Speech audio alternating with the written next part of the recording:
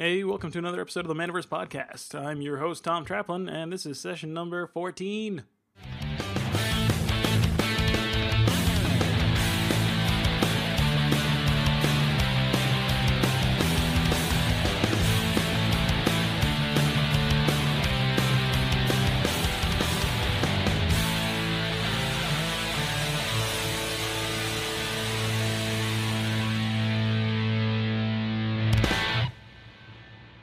Hey everybody, on this episode of the Manaverse Podcast, we have Steve Port as our featured guest.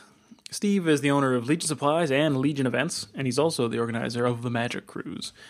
Now, if you've never heard of the Magic Cruise, I definitely recommend that you look into it, because this thing is friggin' awesome. And over the course of the episode, Steve will make a great case as to why you want to be on his next cruise. But the main reason I brought Steve on today was because I wanted to talk about game publishing. Specifically, what it takes to go from rough design to finished product. How do you go? What are the interim stages? Well, Steve's got us covered because he recently went through a Kickstarter in order to launch his new game, Foretold, which you can check out on his website at Legion Supplies or Legion Events. If you're looking for a new game for your group, definitely check it out. And if you have an idea for a game, this is an episode you don't want to miss. So let me introduce you to Steve Port. Hi, I'm Steve Port. I'm the owner of Legion Events and Legion Supplies and former owner of Legion Games and Misty Mountain Games. I've sold both of those stores off within the last couple of years, and now solely focusing on events and supply side. Okay, well, how did you get into the game business? I started back in the early 90s, originally running small leagues and tournaments in my house for a bunch of friends. The last big thing I did before Magic came out was a Blood Bowl league. There's a game from Games Workshop that is sometimes supported, sometimes not, called Blood Bowl, and it's a board game with elves and orcs and dwarves as football players, and I did a league for that. Somewhere in the middle of that, Magic came out, and we started playing that, and everything sort of shifted into that. And then in the somewhere in '94, I sanctioned my first Magic tournament. Jump forward a few more years, I started running Magic Pro Tour qualifiers and pre-releases, and then in the early 2000s, 2001, I opened my first store. 2006, I opened my second store, and 2009, I opened Legion Supplies. When I was having a little bit of difficulty finding some of the things that I wanted as a store owner, I just started producing them myself, and got into like that. What? Specifically, what I was trying to do originally was make custom sleeves with my store logo on them. I wanted to have promotional sleeves for my store. Nobody did it. You couldn't get them done. So I looked for years till I found a vendor that was able to do it, and finally did that. And that started for Grand Prix Minneapolis in 2009. I had those produced, and somewhere in the process of making those, every sleeve vendor on the planet went out of black sleeves. There was a period of about a month or a month and a half where every distributor in the country was out of black sleeves. Ultra Pro, Dragon Shield, Max, everybody. They were gone for some reason. And I tried multiple vendors and multiple brands, and it didn't matter. I couldn't get a single pack of black sleeves in my store for about a month. That's weird.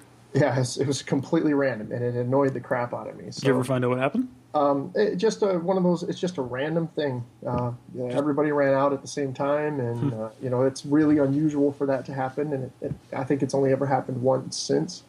But during that period of time, I said, well, I'm going to call my guys that make sleeves, and I'm going to order some plain color sleeves, and I'm going to stick them in my garage, and then I'll always have them. So I did that, and at the time, when I did it, I talked to Bob Maher, who owns ACD Distribution, and said, hey, I've got these things coming in. Would you guys sit on them if you want to put them in your warehouse? And if you guys ever run out of them again, just sell these. Like, I didn't tell him to push them. I didn't tell him to expand on them. It was not originally a plan in my head that it was going to blow up. I just thought it would be it was something I was doing for myself, and maybe if I could make a couple of bucks on the side, it would be a good thing. I learned very, very quickly that there was a lot of demand there. We came with some basic colors of sleeves, the basic 5 colors of Magic we made in plain sleeves, and then I also made some art sleeves, and the very first ones we made said RTFC on them, which is a judge thing that read the freaking card that we kind of did because we knew we had a built-in audience that the judges would buy those, and then we decided, well, we need to make a few more because of the way the plates are set up for these sleeves. Let's put something else on it. We kind of circled the wagons and said, what should we put on this sleeve? We don't really know. Somebody says, well, everybody likes bacon. So we put 3 strips of bacon and said, bacon, slapped it on a sleeve, and I don't know how many total we've sold of those. It's somewhere in the 50 to 60,000 pack range now, over the last 6 years. Not bad. Yeah, so I guess everybody does love bacon. Indeed, everybody does love bacon. So it's the oldest sleeve I make, and it's still one that we produce. It's obviously slowed down a bunch over the year, but every once in a while we have to reorder them, and so we're still making those. The response on that was so incredible that we just started ramping up some new designs. We realized we'd hit a nerve by giving the public something that they didn't have otherwise. At the time, you either had plain sleeves, or if you had an art sleeve, it had a dragon or half-naked chicken chainmail with a sword on it, or something fantastic. But we know that Magic players come from all over the place. Sure, they're interested in fantasy, but they're interested in a lot of other things as well. They're interested in football and food and hunting and pop culture, a lot of other things. So we started making designs that didn't specifically say, "Hi, I'm a fantasy nerd," and the response has been fantastic. Obviously, we've been doubling gross revenue every year since I started in 2009. Very nice. I had to expand multiple times, and I just expanded into a new warehouse. We signed a lease on it last week, and now I'm opening up a European distribution center as well. On your way to world domination. Well, we'll see about that, but it's we get a lot of requests from folks over in Europe wanting to get our stuff, and it's just too expensive to pay to ship small amounts to Europe from here. So yeah, I'm sure we're bringing it to them. We're gonna open up a European distribution center and sell direct to retail stores there. We're probably not going to sell to individuals right away. Laws for out of Germany for selling, which is where we're opening the warehouse, for selling on a website online are actually kind of complicated. So we're starting with just selling direct to retail, and then we'll hopefully move into selling direct to consumers at some point in time. Okay, so I have a couple questions. Sure. Why Germany, and why not another European country? Germany is there's a fellow that's been working for me since the Stronghold pre-release, so that would have been January of '98, named Mark Duda. Mark Duda has worked as a judge and or an ops person for me on the event side for a long, long time. A few years ago, he took over being the manager in my Minnesota-based store, and now he's kind of done with that and was ready to move on. At the end of December, I sold my store to Dreamers Vault, which is another great store here in Minneapolis, owned by Jason Webster, and he's taken over running of that store. And Duda's going to be moving on to work with me. Now, the reason Duda is relevant to this is because Duda is actually a German citizen. He moved here when he was a young boy with his parents, who got moved over here for work, and has lived here ever since. So he's lived here since he was 10 or something like that, or 9. And but he never got around to getting his U.S. citizenship. He is still a German citizen. He's a resident alien here. But when we were kind of talking about how we can get into Europe, he sort of volunteered maybe being able to move back to Germany and start it from there. So I have an in. That's pretty good. It's that's kind of the way a lot of things have worked through me over life. A little bit of serendipity. You could call it luck. Some people say luck is nothing but preparedness, meeting opportunity. That's kind of where we are. So Duda's going to move over there and take it over. The important thing for me with Mark, with Mr. Duda there, is that I've known him for a very, very long time, and I trust him exclusively.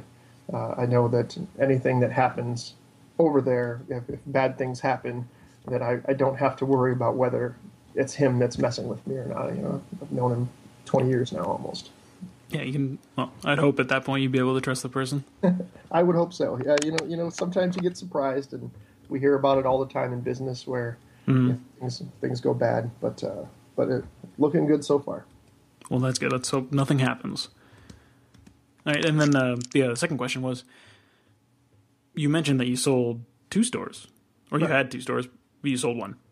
I've sold both. Sold both. Yep. About 2 years ago. I guess maybe 3 years ago now. This summer, this spring, I can't remember exactly. It's either 2 or 3. I sold Misty Mountain Games in Madison, Wisconsin, which was my first store. I opened that in 2001. And I sold that to the then manager, Ben Rizlov, who was, I had moved from Madison to Minneapolis a few years ago for a number of reasons, some personal reasons, and it was harder for me to control that store and kind of be involved in it. And I realized at one point that it was probably just time to sell the store. It's too hard running 2 stores from so far away when I was so busy with the supplies growing so fast.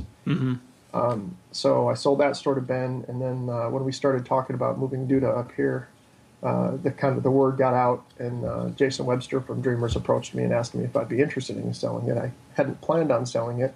But we kind of started talking about it, and it seemed to line up, and it was within the plan that he was kind of expecting to move down into the area anyway. So it was good for him and good for me, and he's a great guy to buy the store.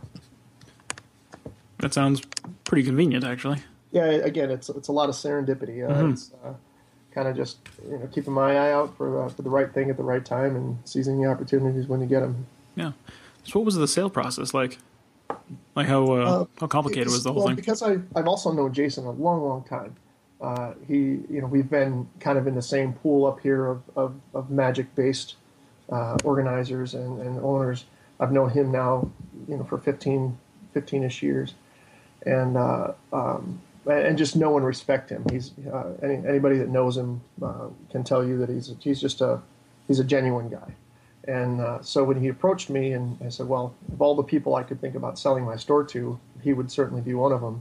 And we kind of talked about it, and I said, I'm not going to play around with the price. I figured out what my price was, laid the price down to him, and said, this is what I'm willing to take for it. It's not really a negotiable offer because it's anything less. I'm really a fan of. I don't play a lot of time negotiating things. You tell me the thing that you want to buy, or what you tell me what you're willing to pay for something, and I decide if I can take that or not, or vice versa. I'll tell you what I'm willing to sell it for, and if you don't want it for that, then so be it. We'll move along. I don't spend a whole lot of time playing around trying to min max on that. It just seems to. I know what I want for it, and this is what I'm willing to get, and I'll just start with my bottom dollar. And that's what we did on that, and he agreed that price was completely reasonable, and probably between the time of deciding whether we were going to sell it or not to actually penning the contract to sell it was within a month and a half, and I think most of that was actually just writing up the contract. Okay, that's fairly interesting.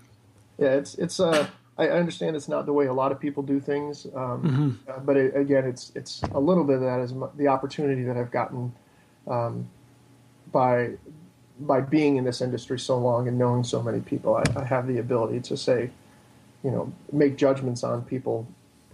I think this will work with that person. It won't work with that person, and I can move ahead. I spend a lot of time making decisions based on my gut feeling about them.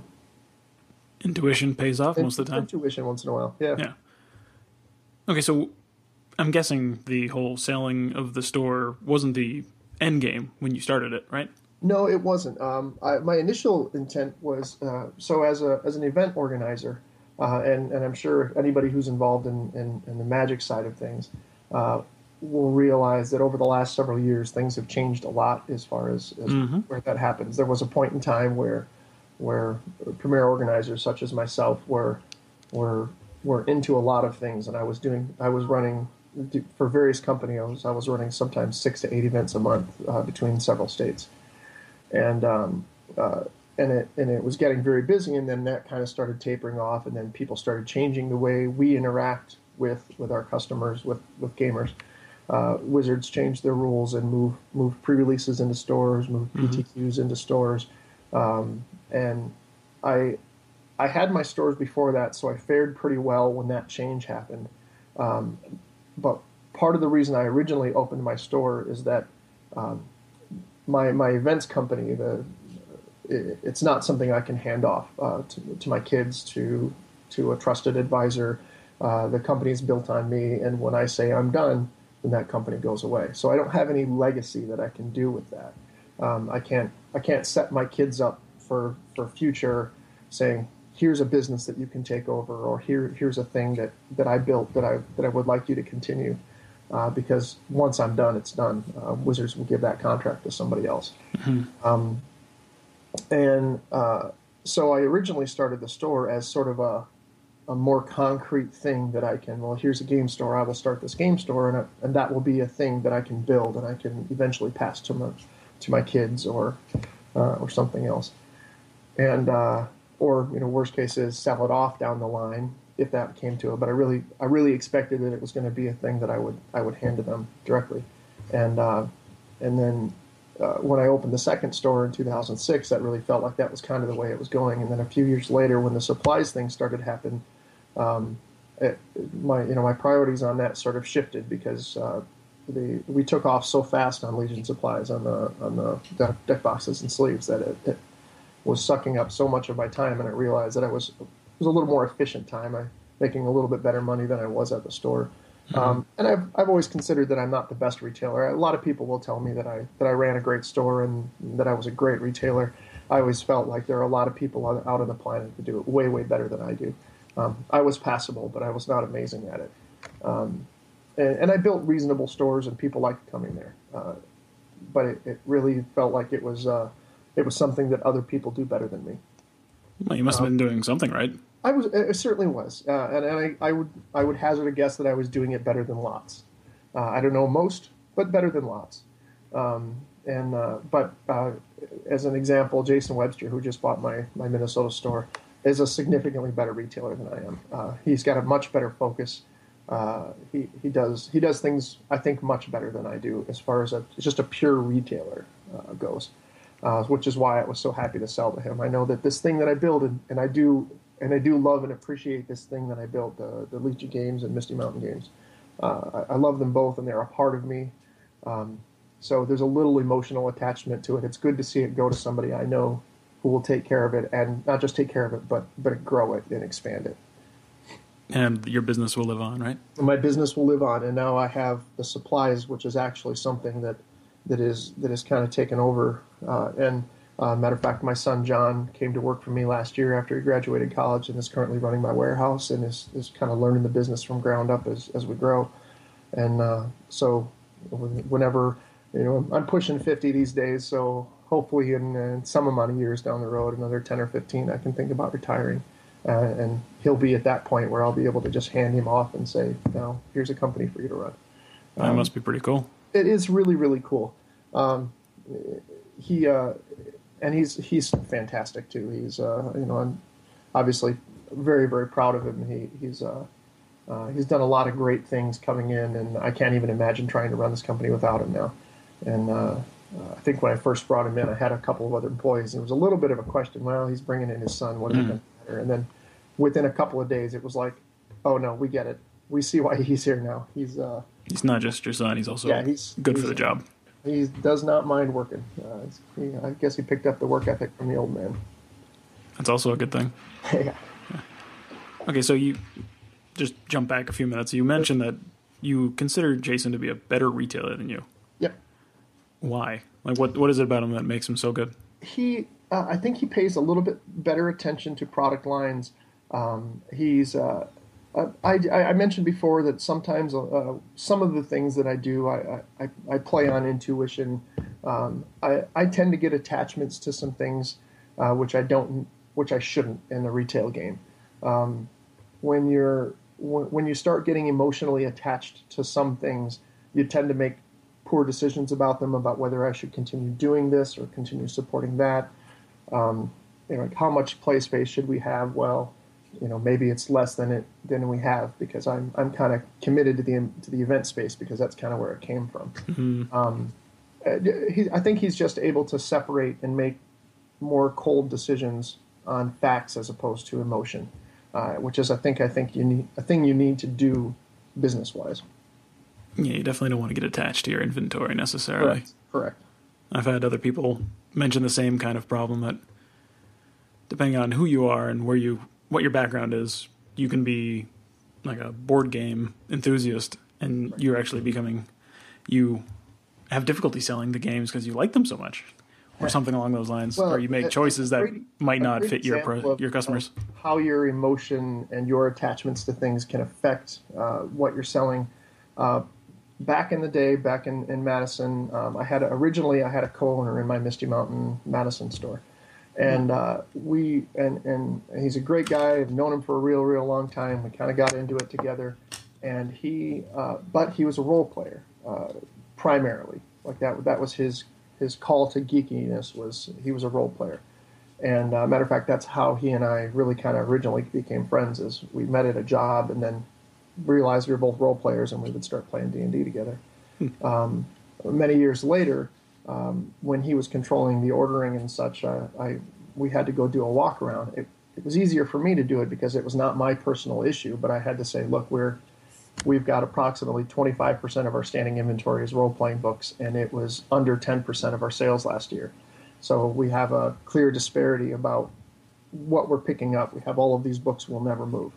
And that was in mid-2000s when role-playing books, there was a period of time when there was just a big surge with the open license. There were all kinds of things coming out. And they were all getting picked up, and very, very few of them were getting sold. Like we were picking up 2 copies of something, selling one, and the other one is sitting there for forever. Where we should have been picking up one and saying, we sold it, let's do a little party. So anyway, that's the sort of thing. He was committed and attached to role-playing games. So we ended up spending significantly more on role-playing games than we probably should have. And it ended up kind of weighing down our inventory and was kind of killing our monthly sales. We were spending more on role-playing books every month than we were making on them, and that was a big problem. So we had to kind of correct that and change what we were ordering on that. I think Jason makes those sorts of decisions better than a lot of people. I was able to see this and tell Dave, no, we can't do it that way because I wasn't connected to the role-playing books like he was. But I definitely have that same problem personally about things that I carry. Just a different bias towards different bias. Different product. Biases. Yep. Gotcha. Yeah, so I can see why that would be a problem in a business setting. Great for a hobbyist, but Right. Yeah, not for the cold We calculating. certainly were a nice source for role-playing games for the 7 people who would come in shopping for them. All kinds of variety. Yeah. Okay, so why did you have a partner? That was another thing. Originally, I couldn't do it by myself. When I first started my store, in addition to the events that I was doing it, and by the way, word to anyone who's starting a business: if you can do it without a partner, do it without a partner. And I don't mean a trusted employee, someone to come along and help carry on that. But ultimately, my opinion is, and I know other people who have partnerships that work well. The partnerships I've had, eventually something breaks. A decision has to get made, and if you're 50-50 partners, and you have to give your partner equal weight, sometimes it's hard to come to a decision about something that's very difficult. So I recommend not having partners if you can get away with it. Originally, I had to have a partner. I had a full-time job back in the day. I was an electromechanical tech. I worked 45 to 50 hours a week, and I was running events for Magic at that time, about 2 weekends a month for the most part. And then So in addition to doing my full-time job, I was doing that. So the idea was coming into a store, I needed a partner to kind of help me work hours. We'd hire somebody to work the counter, and then there's no way I could do it all by myself.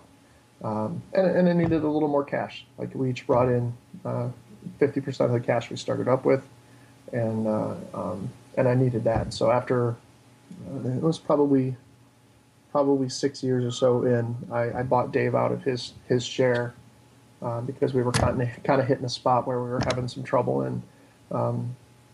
and similarly, that friendship was worth more to me than trying to be petty about and trying to get a good deal out of him. We sat and talked about what it was worth, and I paid him what I think I actually paid him a little more than he thought it was worth. Same thing in 2006 when I started my North store. I started with a partner who was supposed to kind of come. I was bringing the money, he was bringing the elbow grease, and that wasn't working out for us. And I gave him a pretty fair deal to buy him out of a store which had just fairly started about 8 months before. Number of people who found out what the deal was on both of those questioned my decision and said, "Wow, you sure gave him an awful lot for that." And my statement on that was, these are two of my friends, and if we're going to quabble over a couple of grand, it's not worth that. I would rather be done with this, have paid him $2,000 more than it possibly was worth, and come out of this with a friend, than try to pinch him for a couple of thousand and end up losing a friend forever. Because this business is a finite, small period of time. Friendships last your life, and it's very difficult for me to say, yeah, it's not worth it. I would rather have that $2,000 or $3,000 back than have these guys as my friends the rest of my life. Sounds fair to me. I'd probably make the same choice. Yeah, I think so too. But I think a lot of people get blinded by the minutia, or minutia is not the right word, but the minor little details of the money, and you especially see that if the money is tough. Like you see stores sometimes kind of struggling to get along, and people know that there has to be a break. Things aren't working right, but then now nobody has the money to maybe necessarily afford to get people out of it to stabilize it. It can be hard. Yeah. That's why I recommend, if you can do it without a partner, do it without a partner. If you can't, if it ends up breaking, make sure that you salvage as much of that friendship as you can, because you'll have the rest of your life to be thankful to yourself for not scrapping a friendship over a couple $1,000s.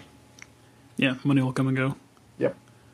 But, yeah, I would generally agree with that statement as well, that I would think that most of the time the partnership will probably run into an issue well before the business would probably run into an issue if it were just yours.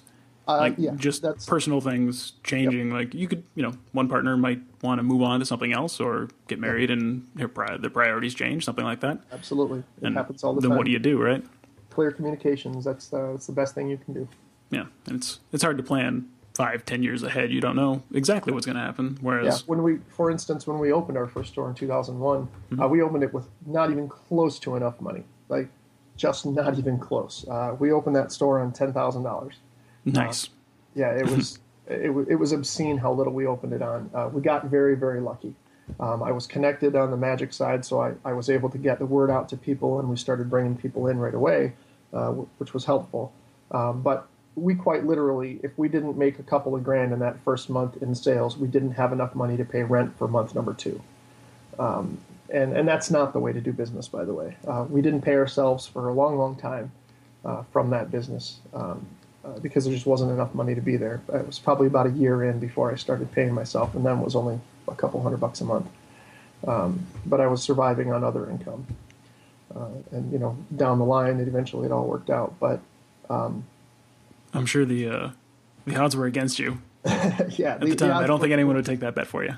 The odds were pretty firmly against us, and but that opening it on that stress of very little money, like something, literally, if we hadn't made $3,000 in that first month, we couldn't pay rent. So, what ends up happening then? Bad things end up happening. People get into fights. It's a lot more stressful. We happen to be lucky and we're successful right off the bat. And so we didn't ever have to come to that decision of, all right, well, this isn't working for both of us. That took 6-7 years to get to. All right. That's an interesting story. It's quite a tale, actually. Yeah, it's I've been through a lot over the last 15 years or so. It's been a blessing. The number of things that have come my way. Yeah, for sure. Okay, so let's talk about your current business, like what you're working on right now. Working on right now, I have two primaries, which is Legion Events, which is my event side business. I run Grand Prix tournaments for Magic. I just got back from Magic Cruise number 7 once a year. I organize a cruise for Magic players. We get between 60 and 80 people come on those usually. And we just got back from that. We're in the process of planning the next several. And then that takes a big hunk of my time. And then the rest of it is taken with Legion Supplies, which is, as I mentioned before, we started that in 2009 and started in my garage with a couple of pallets of sleeves. And here we are 8 years later. Opening up warehouses in Germany. Pushing 9, I guess, now this fall. And we've been doubling gross every year. And now I'm looking at moving into Europe. And we just introduced our first patented item. I put out something called Life Calc, which is a little calculator that keeps track of life totals, kind of similar to the apps that people put on their phones for Magic. But we designed it and patented it and produced it, and we just started selling those a couple of weeks ago. So that's cool. Pretty exciting. Yeah, more than just here's a sleeve with a cool design on it. This is a thing we thought of, designed, produced, and made start to finish. And the board game we did last year, very similar to that. We actually there's a kind of a cool story in that you were saying in our pre-discussion that you were kind of interested in the process of getting a board game made. The interesting thing is the juxtaposition of my two jobs that put that board game on the planet. So Jay Semerad, who is the guy who designed Foretold, which is the game we kickstarted last year, has been a regular Magic player on my Magic cruises. That's how I met him.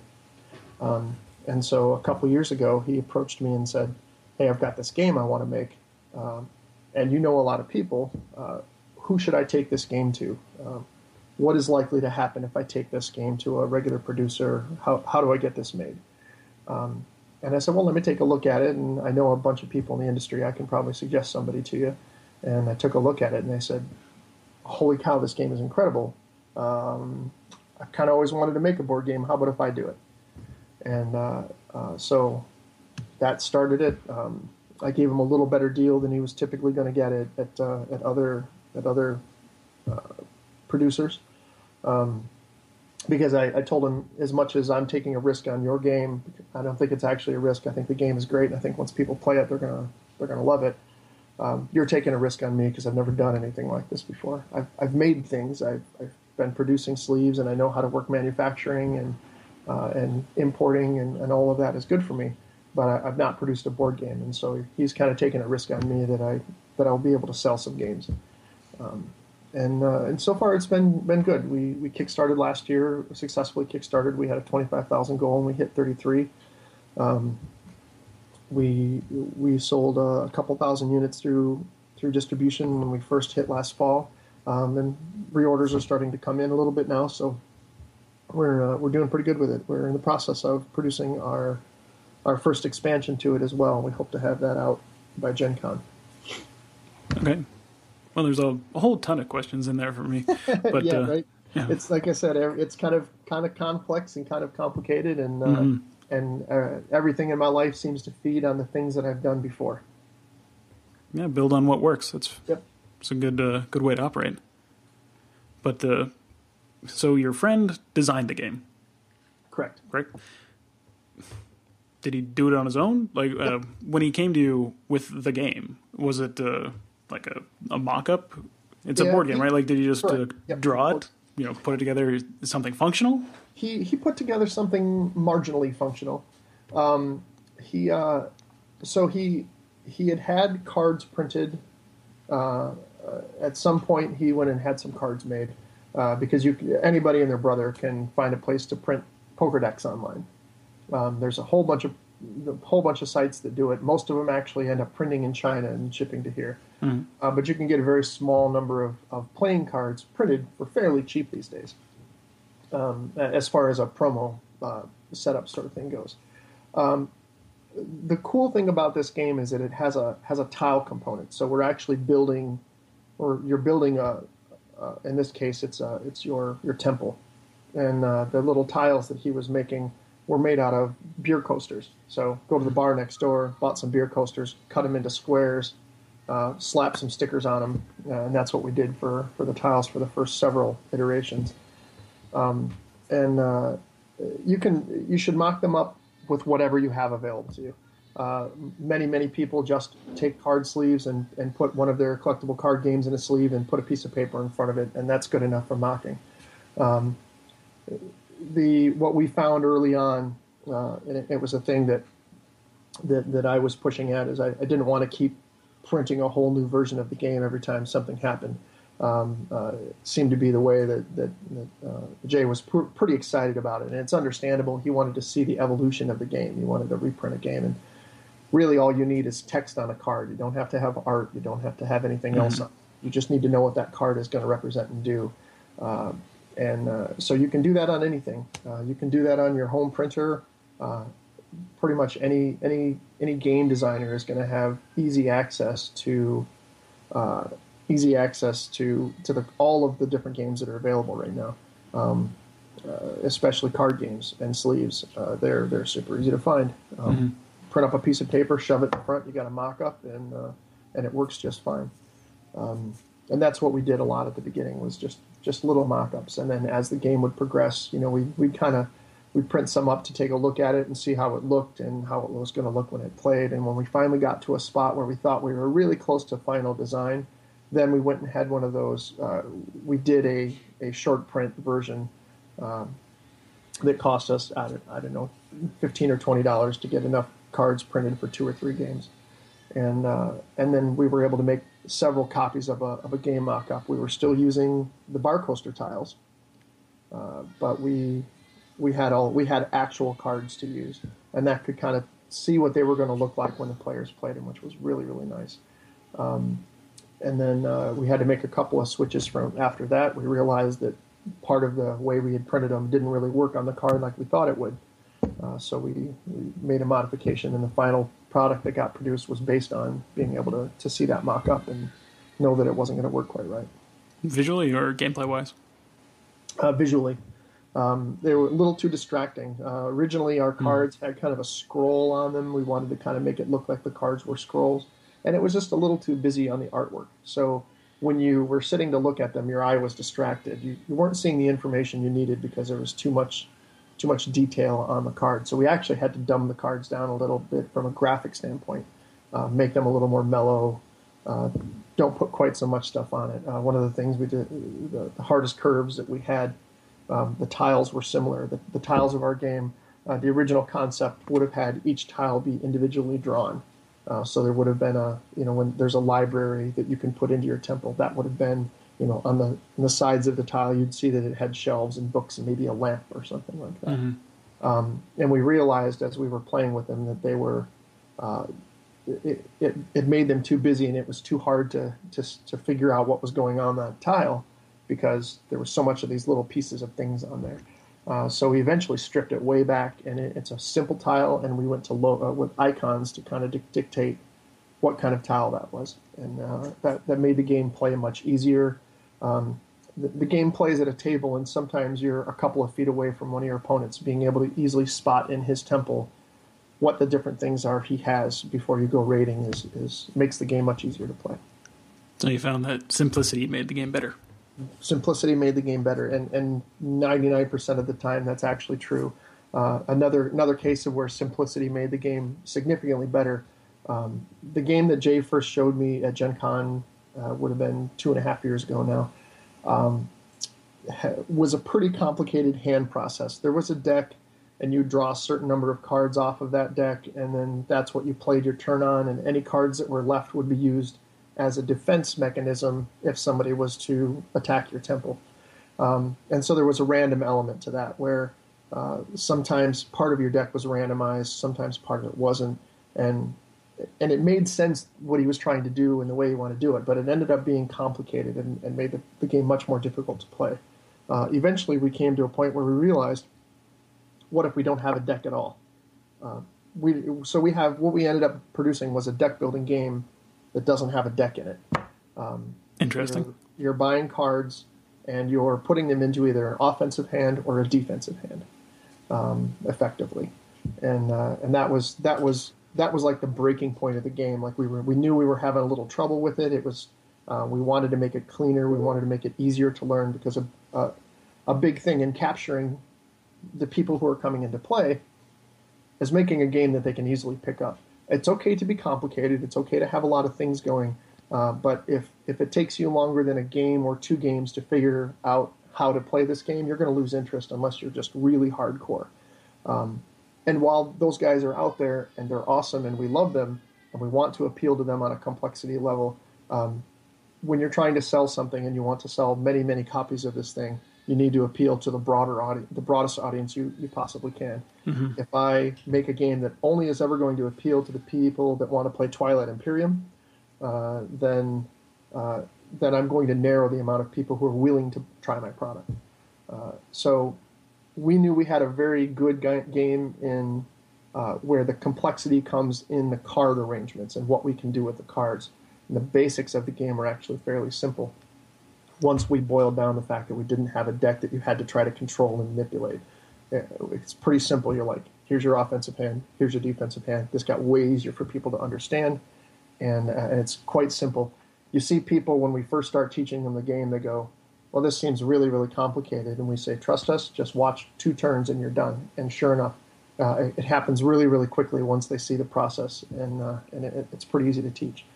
And that was the big jump forward. I think that was the thing that really propelled us and said, okay, now we're ready to print, because we were kind of hanging on the edge going, we really want to print this and get it to Gen Con by the following year, but we weren't quite ready to get there yet. And this would have been in December of 2013, last year, 2014. Yeah, so it would have been December 2013. We were kind of on that edge, and then Jay came up with this idea. After one of the other Magic cruises, he went on and he kind of talked to a bunch of the gamers that were on there, and somebody said, why is this even happening? Do we need this? And that kind of started the downroll. So I think the lesson also to be learned from that is, as a designer, when you're designing a game, much like when you're a store owner, is try not to get emotionally attached to an idea that ends up being extra weight. Probably is just in general a good business term, or a business idea. If you get emotionally attached to things and you can't see them objectively, it gets much easier to get blindsided by them and ends up becoming a weakness. Jay was a great designer to work with, because while he did have occasionally, he had a pretty good passion for, I want this thing to happen. This is a thing I want to happen. Specifically, one of the things he fought for, and I eventually, as the producer, I eventually beat him down and said, "Ha, I win," was the tiles. He really wanted the artwork on the tiles, and we finally convinced him that it was just not a thing that was feasible to get done. In addition to being more expensive, because we have to pay a graphic designer to draw those, it also just detracted from the game. And then, so he was willing and able to take feedback on that and say, I really, really want this thing, but I understand what you're saying, and you're probably right.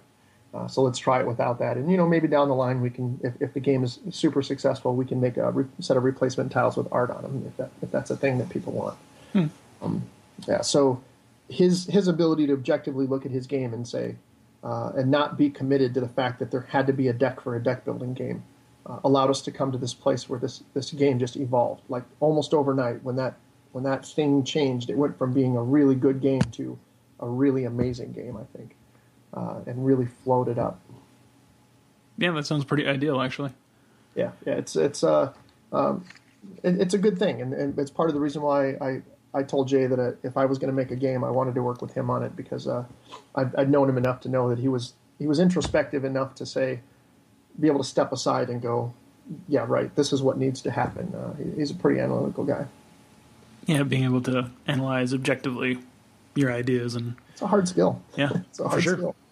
People are programmed to not be objective. It's difficult to step outside of yourself and analyze your ideas We are dispassionately. emotional beings.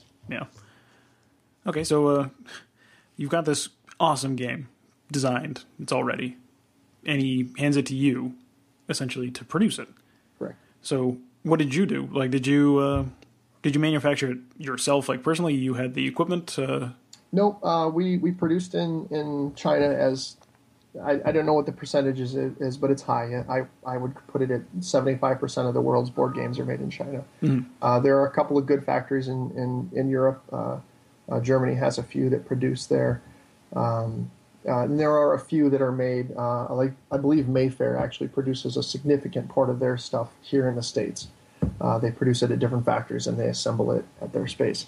Part of the beautiful thing for a fledgling board game producer like us, there are turnkey solutions in China and in Germany as well, where you can say, here are all my things, make the game for me, put it in a box, wrap it, send it to me. And that's what we did. We part of the thing that I'm able to do, because I have these relationships and I have an import agent and I have all of the things that I need to get stuff from overseas to here easily, is the ability for Jay to come to me and say, I want to make this thing, but I don't actually know where to start. And I think if I did, I would probably end up spending more money than I had to. I have a little bit of negotiating power because I do other things. I can go to a factory and say, what is your price? I can check a couple different places, compare the prices around. Well, sometimes it's not direct comparison from one factory to another. There are quality issues. There are timing issues. Chinese factories are notoriously late. If they tell you it'll take you 45 days, you need to count on 60 days. That's just one of the things that, like, as a first-time designer, they may not know. It's not that they're specifically lying to you, but it's just kind of a culture of over-promising and under-delivering. There are always things that come up that need to change. Like, in a perfect world where everything, you hand them a set of files and no changes ever happen and they never have any questions about it, sure, maybe that happens in 45 days. But that never happens. There's always a piece of art that won't quite print right because something was wrong with the file, or the sizing was a little wrong. They gave you the image, but it turns out it actually needs to be a millimeter shorter. Or like in the case of we put up our little insert, our little plastic insert case is one of the things that happened with us. We told them how we wanted to design the little vacuum tray, and when it came back, it turned out that they had done a weird little bubble in it, and it was actually pressing on the actual board of the board game itself and causing a divot in the board game. So when we got that sample in, then we had to go back and have them change that vacuum tray.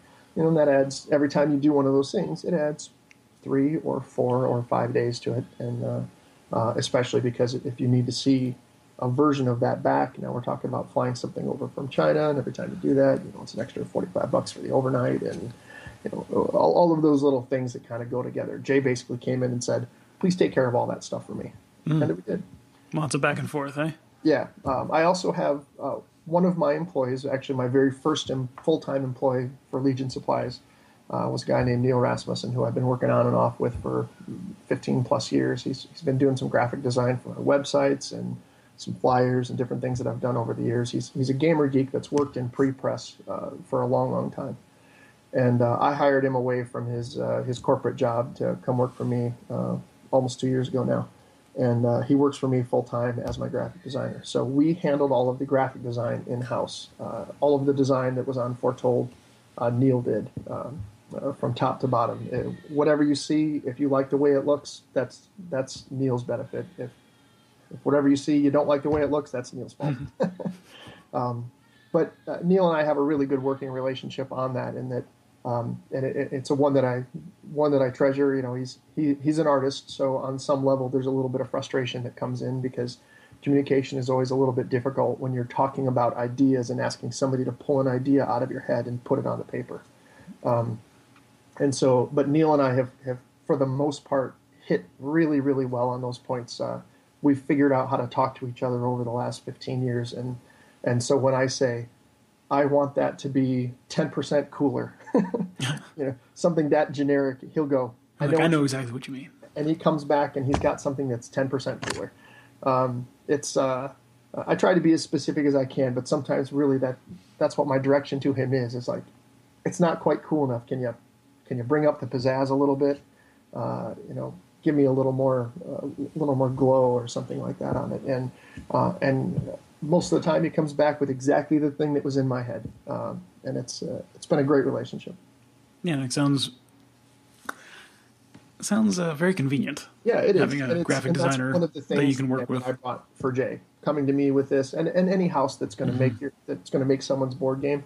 That's what you're hopefully getting, is you're bringing graphic design with it.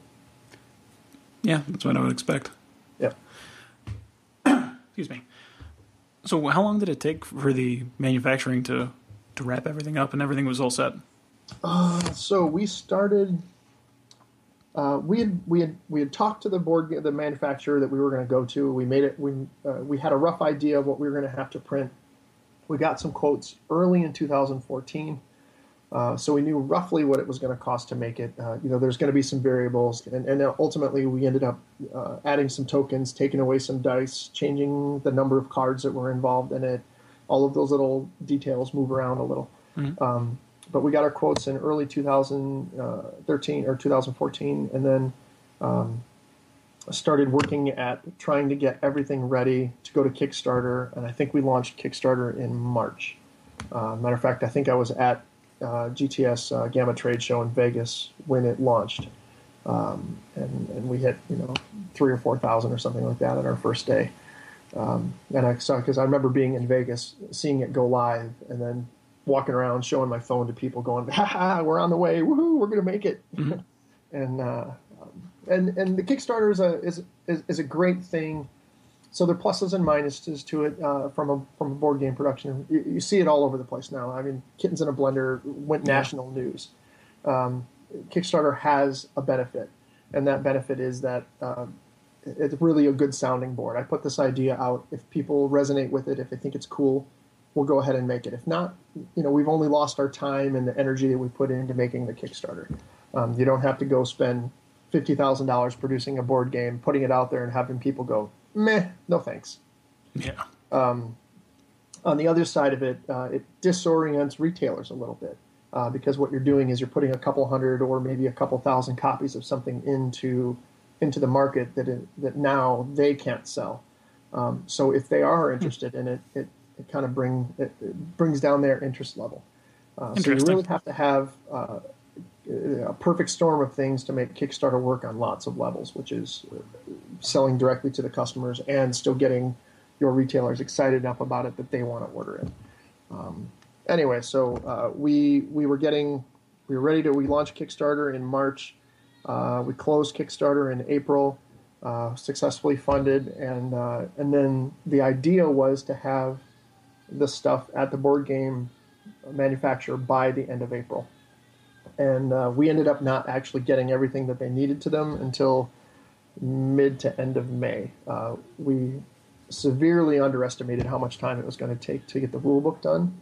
And one of the things that the designer was supposed to have done was template all of the cards and the rules and things. And he'd been trying to get some help from some people that he knew, and that didn't pan out. So I ended up having to bring in one of my employees, who was a level 3 judge, the level 3 magic judge, to help with the templating and putting the rules together.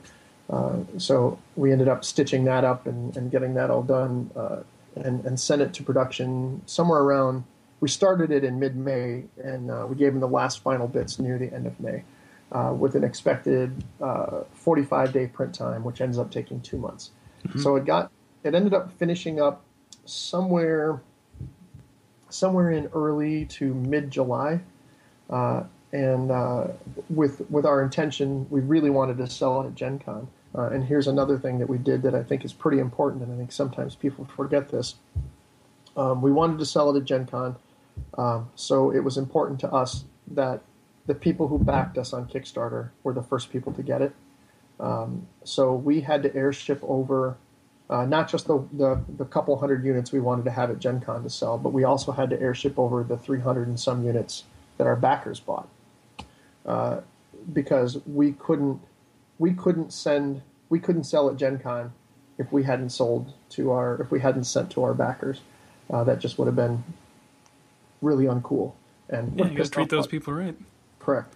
They believed in us early, and they did not need to be redheaded stepchildren at that point. Yeah, they took a chance. They took a chance on us, so we made sure, and it cost us a little bit extra money in the grand scheme of things. It ended up costing us probably $5,000 or $6,000 in air shipping to get those things sent out to them in order to be able to sell at Gen Con, which we felt was very important. We wanted to debut it at Gen Con, and we ended up being right next to Board Game Geek booth, which was great. We got a lot of press, and we ended up coming off the Board Game Geek hot list at number 2 for Gen Con of 2014. Which is important, and it's exactly the sort of push that we wanted to get from Gen Con. Mm-hmm. So that went pretty well for us, and ended up making a hard decision. Like I said earlier, it cost us many thousands of dollars to get that done, but in the grand scheme of things, was probably worth it. Okay, so a lot of questions again. I've thrown so much information, so many details. You can't even process it. Yeah. So why Kickstarter and not a different route? Well, so we discussed it early. I've as a retailer, now former retailer, but as a retailer, I also have a love-hate with Kickstarter. So I understand that it's a thing that can sometimes actually be a negative. And I was really, really aware of that. Ultimately, what it came down to, and the reason we decided to do it, is because I'd never made a board game before. People didn't know me as a board game creator. So if I call up my distributors and say, hey, I've got a board game, they're like, oh yeah, sure you do. That's real cute. So we sort of needed the Kickstarter as some sort of legitimacy. And I knew that down the long scope of things, it would potentially hurt me with retailers saying, well, the Kickstarter, we don't care to bring it in with some of them. But I also knew that if we had a big enough success that we'd actually be able to do it. And I think we hit a perfect line. I don't think we're quite as successful through Kickstarter converting to retailers we'd like to be, but we did pretty good. We ended up moving about 320 units through Kickstarter, including direct to retail. We had a retail tier, which I think is important. You just had to send us your tax ID to prove that you were a retailer, and that we would let you buy a case of 6 for cheaper, because we wanted to make sure that retailers were not left out in the cold. And I think we had about 6 or 7 retail backers on that, including one guy who brought in like 30 copies because he believed.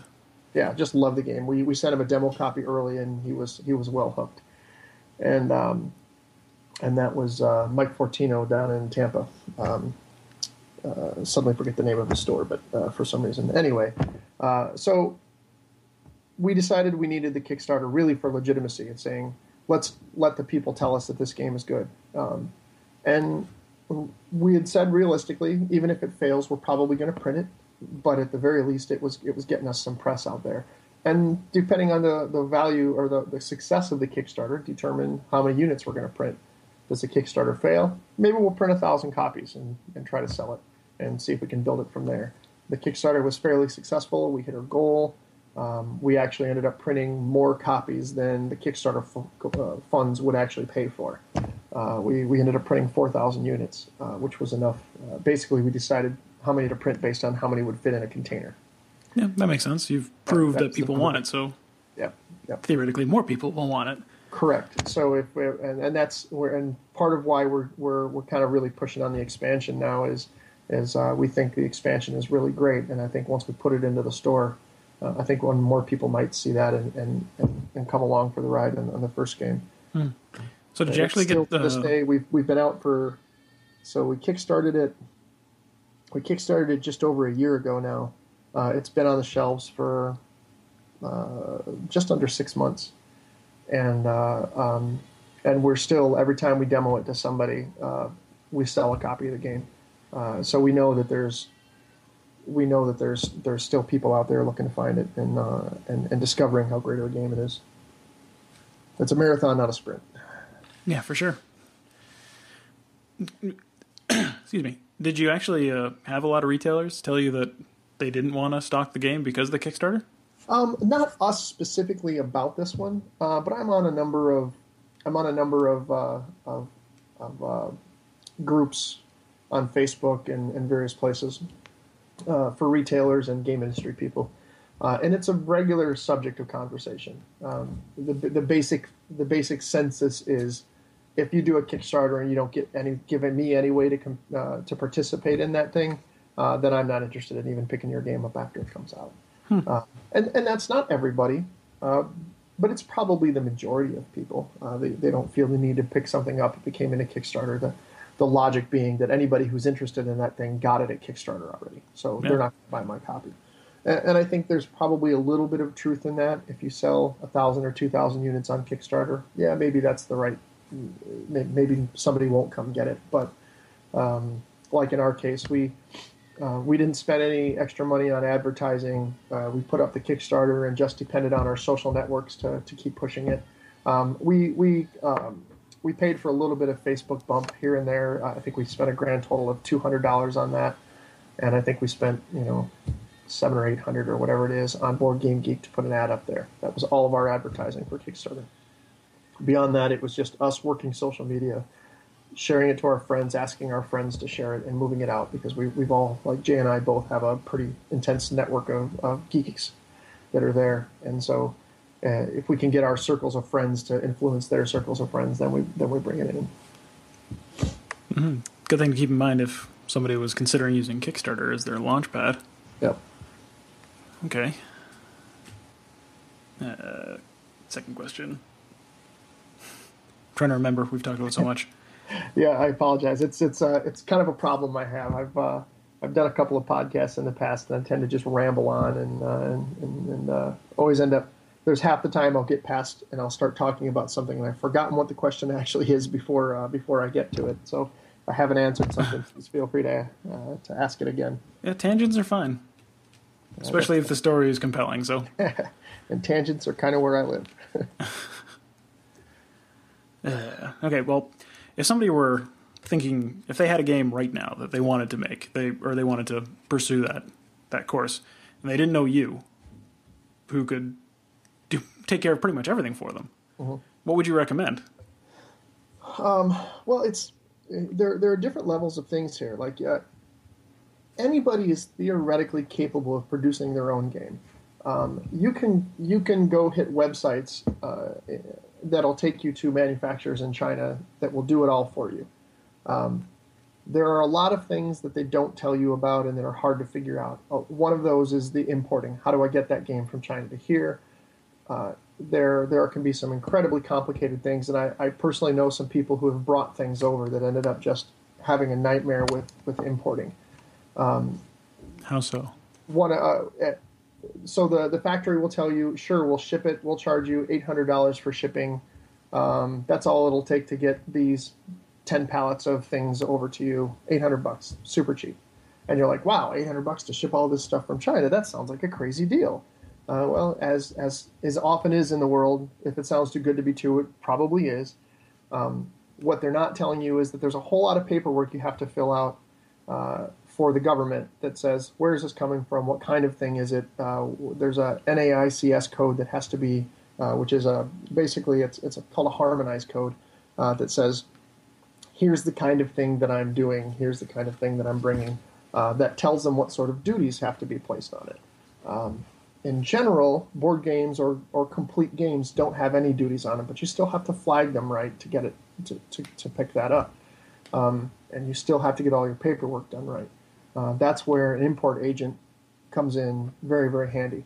And to this day, I actually just use an import agent. I don't fill out all the paperwork myself. I pay someone more money than it would cost me to have just somebody ship it directly, in order that I don't have to fill out all that crazy paperwork. Because like one of the papers that comes to you actually is almost impossible for you to fill out on your own. It involves calling into a government agency and saying, I need these things, and then working your way through bureaucracy and trying to figure all that out. It's very, very difficult and frustrating. And can take someone who's excited about getting a game in and then turn it into a nightmare for them. And I know a few people who have gone through that process and have said, you know, that it was just the worst time of all of their making a game was just trying to get it here. And now you find out that it doesn't include, like that $800 doesn't actually include getting it to the port. It's just on the container. Now you have to pay somebody else $600 to pick it up at the manufacturer and take it to the port. Now you have to pay somebody else $800 or $900 to pick it up at the U.S. side port and bring it to you. And then you also have to pay filing fees and customs fees and all of these other things. And now suddenly your $800 bill that you thought you were paying to get your thing into the States suddenly turns into $3,500. And that happens pretty regularly. And that's a thing to watch out for. If somebody's trying to make a game, I highly recommend finding an import agent as opposed to just trusting your factory to take care of it for you. I personally use ALG Worldwide. They've been real good to me. But there are a number of agents that can do that for you. Good advice. Yep. Okay, so step one, find an import agent to handle all that stuff for you.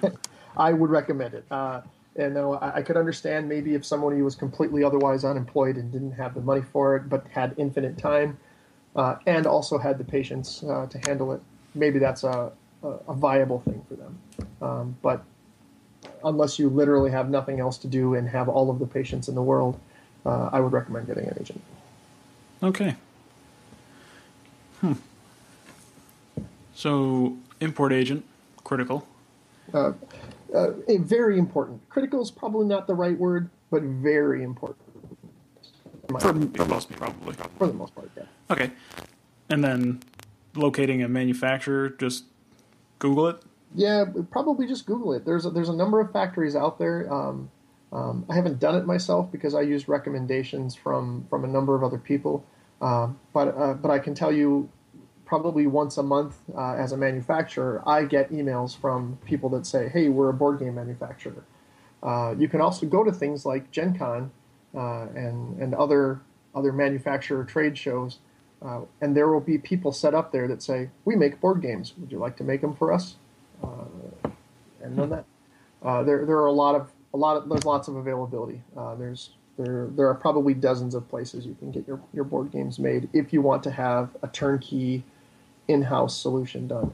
Most of the places that do it are actually just paper printers, and they'll source your dice and they'll source your trays and they'll source your whatever tchotchkes you need to put in there. They'll source them somewhere else and bring them in for you. Another thing, if you have a lot of the time, if you find a paper printer and you can say, "What do you actually produce there? Will you please just produce the box, and then I will go find the other pieces and have it sent to you."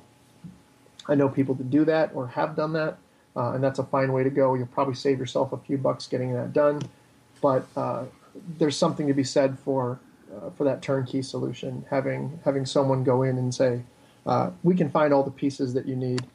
Yes, it's going to cost you more than if you went and did it yourself, but that's one more thing off of your plate," and it's worth paying somebody for that. Especially when a lot of the time it means cents per game as opposed to dollars per game. Mm-hmm. Yeah, if it's going to save you X amount of time and it's only going to be a tenth of X for the amount of money, I might as well go for it. Right. If your game costs, when it's all said and done, if you're just producing something pretty simple with some tokens in it, if your game cost from China is going to be $5 for just the game, and $6 with the game and the tokens and everything else that's got to go with it. Or if you source it all yourself and get it shipped all over and pay for the shipping and playing around with it, ultimately you end up being at $5.38 for all of the things. Mm-hmm. It's probably worth that extra 62 cents to have somebody take care of that for you. And when you're talking about over the course of a lot of units, $600 especially if maybe it's your first time. Yeah, especially if it's your first time. Yeah. Okay, and how did you? Well, I'm sure it's easy for you to get into Gen Con, but if somebody hadn't been there before or they had never had a booth or something like that, is that a thing that they can just apply for? You can. So Gen Con has this cool thing, and then Gamma Trade Show, which is if you look up gamma.org, I think is their website. They do a trade show every year in Vegas, although I believe they're moving to Reno soon.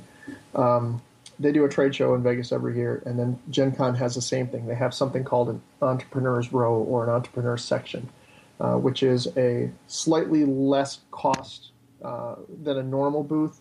And typically, you have to have some qualifications of having only been in business for a year or 2 years, and they'll give you a booth a little bit cheaper. They're usually a little out of the way. They're not out in the main thoroughfare, but it's a foot in, and that's a good place to start. Getting on the main floor of Gen Con can be problematic, especially the way it's been growing. I've been setting up at Gen Con every year for a while now, and I can't even expand my booth the size that I want it to be because there's just not any space available. I say, yes, I would like another booth next year. I would like 2 extra spaces, and they come back and they say, ha, you get the spaces that you have because we just don't have enough room. So getting in as a new person can be difficult. Your best bet is to get into an entrepreneur row. Your best bet is to try to get in at least a year early. If you're not booking next Gen Con by this Gen Con, you're probably not getting in. Okay, then. Yeah, so really, really early. I think GTS, the Gamma Trade Show, is probably a little less worried about the time frame on that, although they did sell out this year again as well. I had decided not to show at Gamma for a while, and then so about a month and a half out, I thought, well, I've got some time. Maybe I will go to Gamma. And I called them, and they were out of space, so I wasn't able to get in there. So as early as you can possibly manage to figure out that you want to go to a thing, no matter what con it is, whether it's Gen Con or whether it's a small local con, as soon as you have an inkling of a time where you think you want to be in there, contact the organizers of that place and try to get in as early as you can.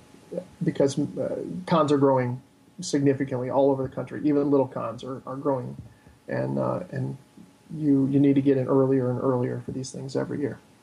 Yeah, I can testify to that. There's quite a few just popping up all over the local area where I am right now. A whole bunch of them, pretty much one a month somewhere, celebrating some form of geek culture. Correct. There's down in Texas every year. There's BoardGameGeek.com or BoardGameGeek.com Con or Board Game Geek Con, I guess they call it. And that was another one that I decided about 6 months out that I wanted to go to, and they were out of space. Huh. So we didn't set up at one of the biggest Board Game Geeks, pure board game conventions. We didn't set up there with our game this year because we didn't decide until too late to do it. So even the big guys, we not that I'm a big guy. I'm probably a small to mid-sized guy, but you can get shut out. So be fanatic and get in there early. But trade shows are the way to go, you would say? They're pretty important. They're a good way to reach your customer base. Specifically with like the Gamma Trade Show, you're peddling your wares specifically to retail stores. Like that's a retail convention. You don't see many end users, like actual game players, although obviously many game store owners are also game players. But what you're talking to is the people who buy for stores, and you're convincing them to call their distributor and ask for your game or order it from you directly. Gen Con, you're actually dealing quite a bit more with end users. But you're still hopefully driving it in the same way. If you're selling direct to the customers, but you're making sure you're getting your brand out and you're making people aware of your thing so that when they go back to the store, even if they didn't buy it from you, they're talking to their store owner and saying, hey, I saw this really cool thing at Gen Con. You should consider bringing it into your store. And that's a pretty important thing to do. Yeah, still getting the word out. Yep, that's your marketing. Like it's really difficult for us to market in more traditional forms, whether TV or radio or magazines. It doesn't work for the sorts of things we do. The sorts of things we do travel by word of mouth significantly better, and you're much more likely to get sales from that. A recommendation from a friend, much more like books. Like when's the last time you just walked into a bookstore and picked up a book and knew nothing about it? Chances are now somebody has read that book and said, hey, I read this really good book, you should try it. Games are really, really similar. There's a reason why Oprah's book club is so popular. Right. People take recommendations very seriously. Yep. That's the way to go. Okay. Well, that was all great stuff. It was very interesting. I have not actually explored the publishing of a game side, and I always kind of wondered about it. It's we're like I said before, we're kind of a small. We've done exactly one game. I've done some other manufacturing. What really helped me along to that, there are certainly a lot of people out there that are better at it and do more of it than I do, and that's so. I guess the thing that I bring is kind of a newbie aspect to it. Like I just went through this; it's still fresh in my head, and the challenges that came up are all still pretty fresh. Yeah, that's exactly what I wanted to know, because if somebody's approaching that from the first time, that's exactly what they're going to go through. Great. In a slightly different way, because they don't have a successful business to back them up necessarily. But yeah. So, but I wanted to jump back a little bit, all right, because you mentioned the Magic Cruise. Yep. Sell me the Magic Cruise. Tell me why the Magic Cruise is awesome, because I always wanted to go. It's we have a Facebook page. It's our Facebook group. It's called Magic Cruisers. Search for us, ask, and you can see all of the people talking about it. There's a lot of threads going on right now where we're actually setting up the next 3 cruises leading up to our 10th anniversary. Our 10th anniversary is only 3 years away, which is incredible. When we first did this, it was a thing that we're like, it might be kind of fun. We'll do it once and see what happens. There was a lot of stress getting to it as far as from an organizing side of it. It's very different. It's a different sort of thing that happens. And I was really, really worried about it as we were heading into it. And then you get on the boat and then it stops mattering. All of that stuff just stops mattering. You have fun. You're surrounded by geeks and you're all playing Magic and board games and drafting. And there were many rounds of Sushi Go played on this last one.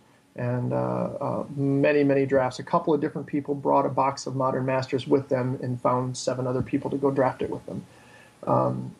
We have scheduled sanctioned tournaments, but that's only a very small piece of what the Magic Cruise is. It really is more about the fellowship and the community with these people who are going with you.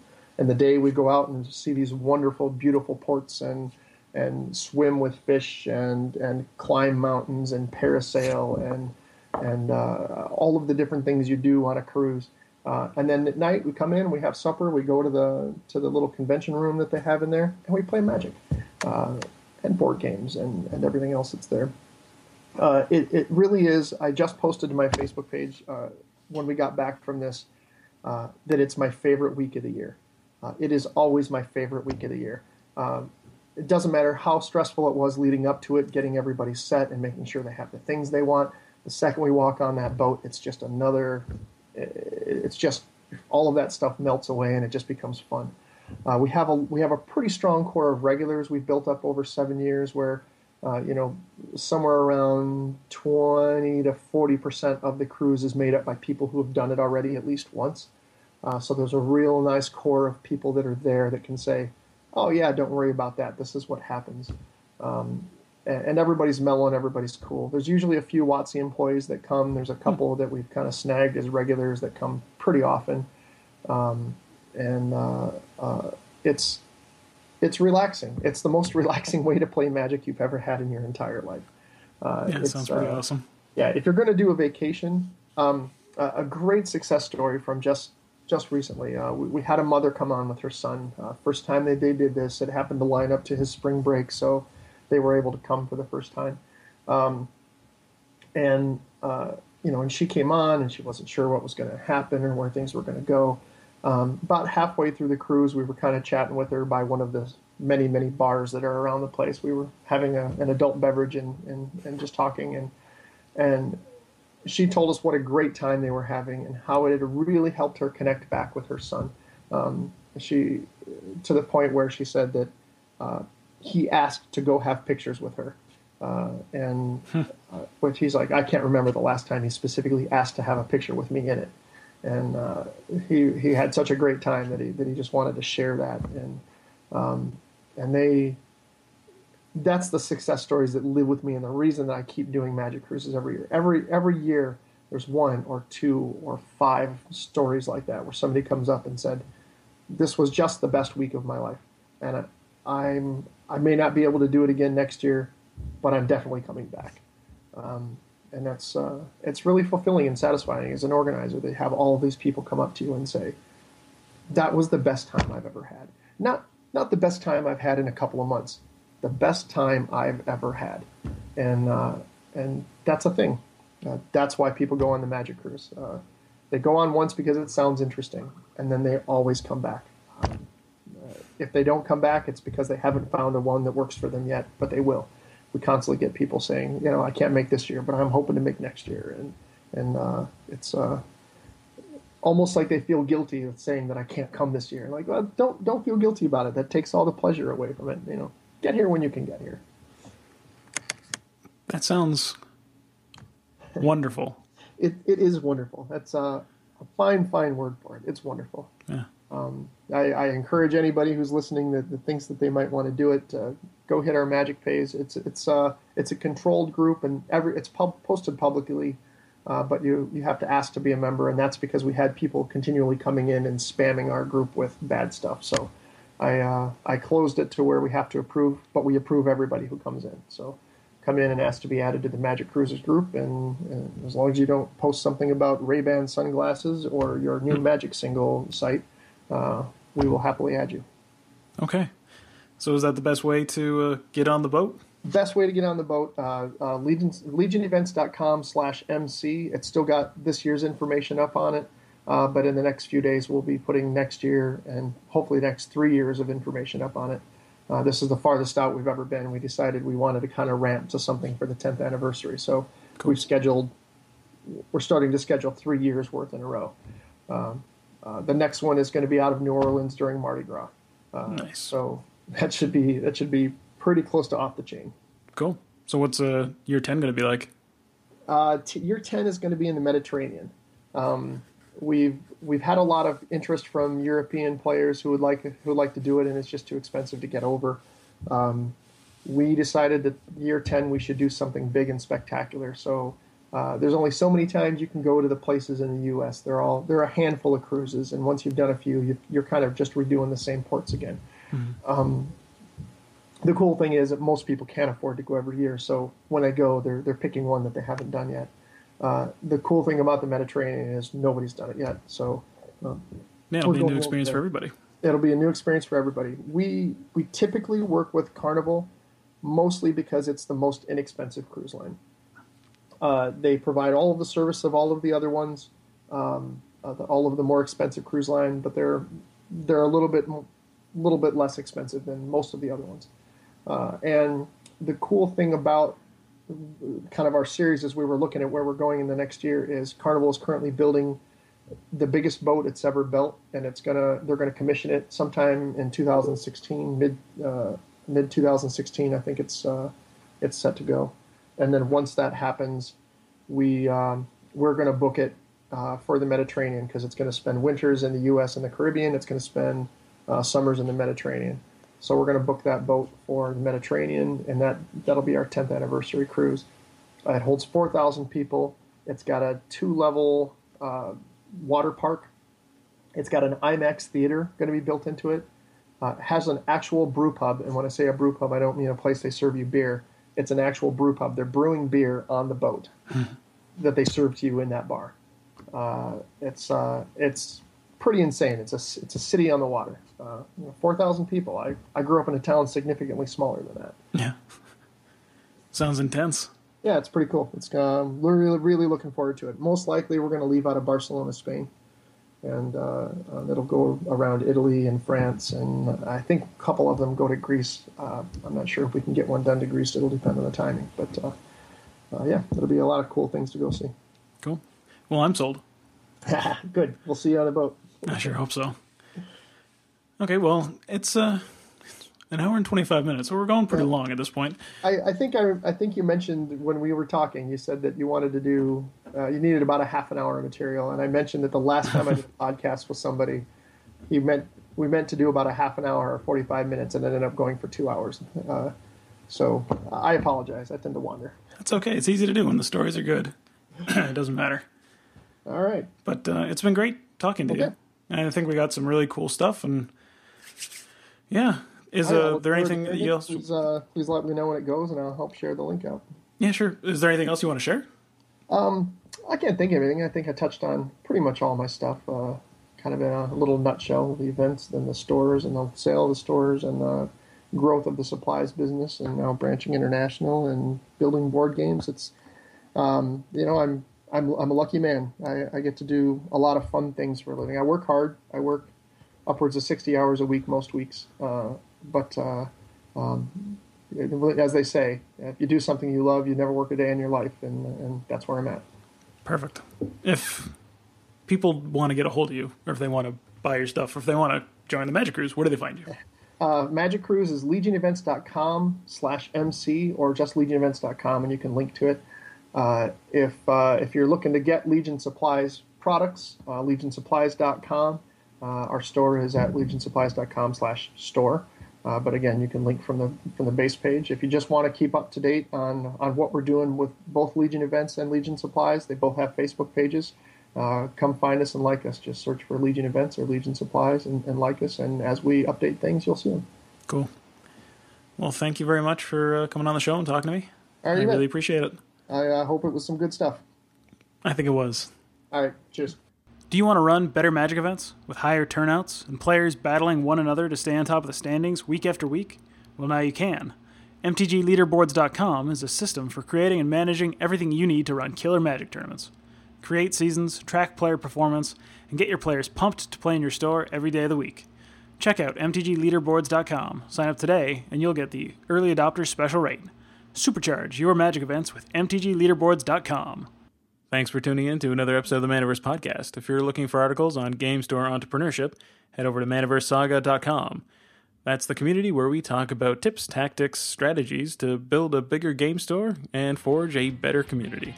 While you're there, sign up for the email address and we'll send you the next edition of the Manaverse Podcast directly to your inbox next Friday. While you're out there on the internet, make sure you go check out Foretold and the Magic Cruise, and as always, thanks for listening.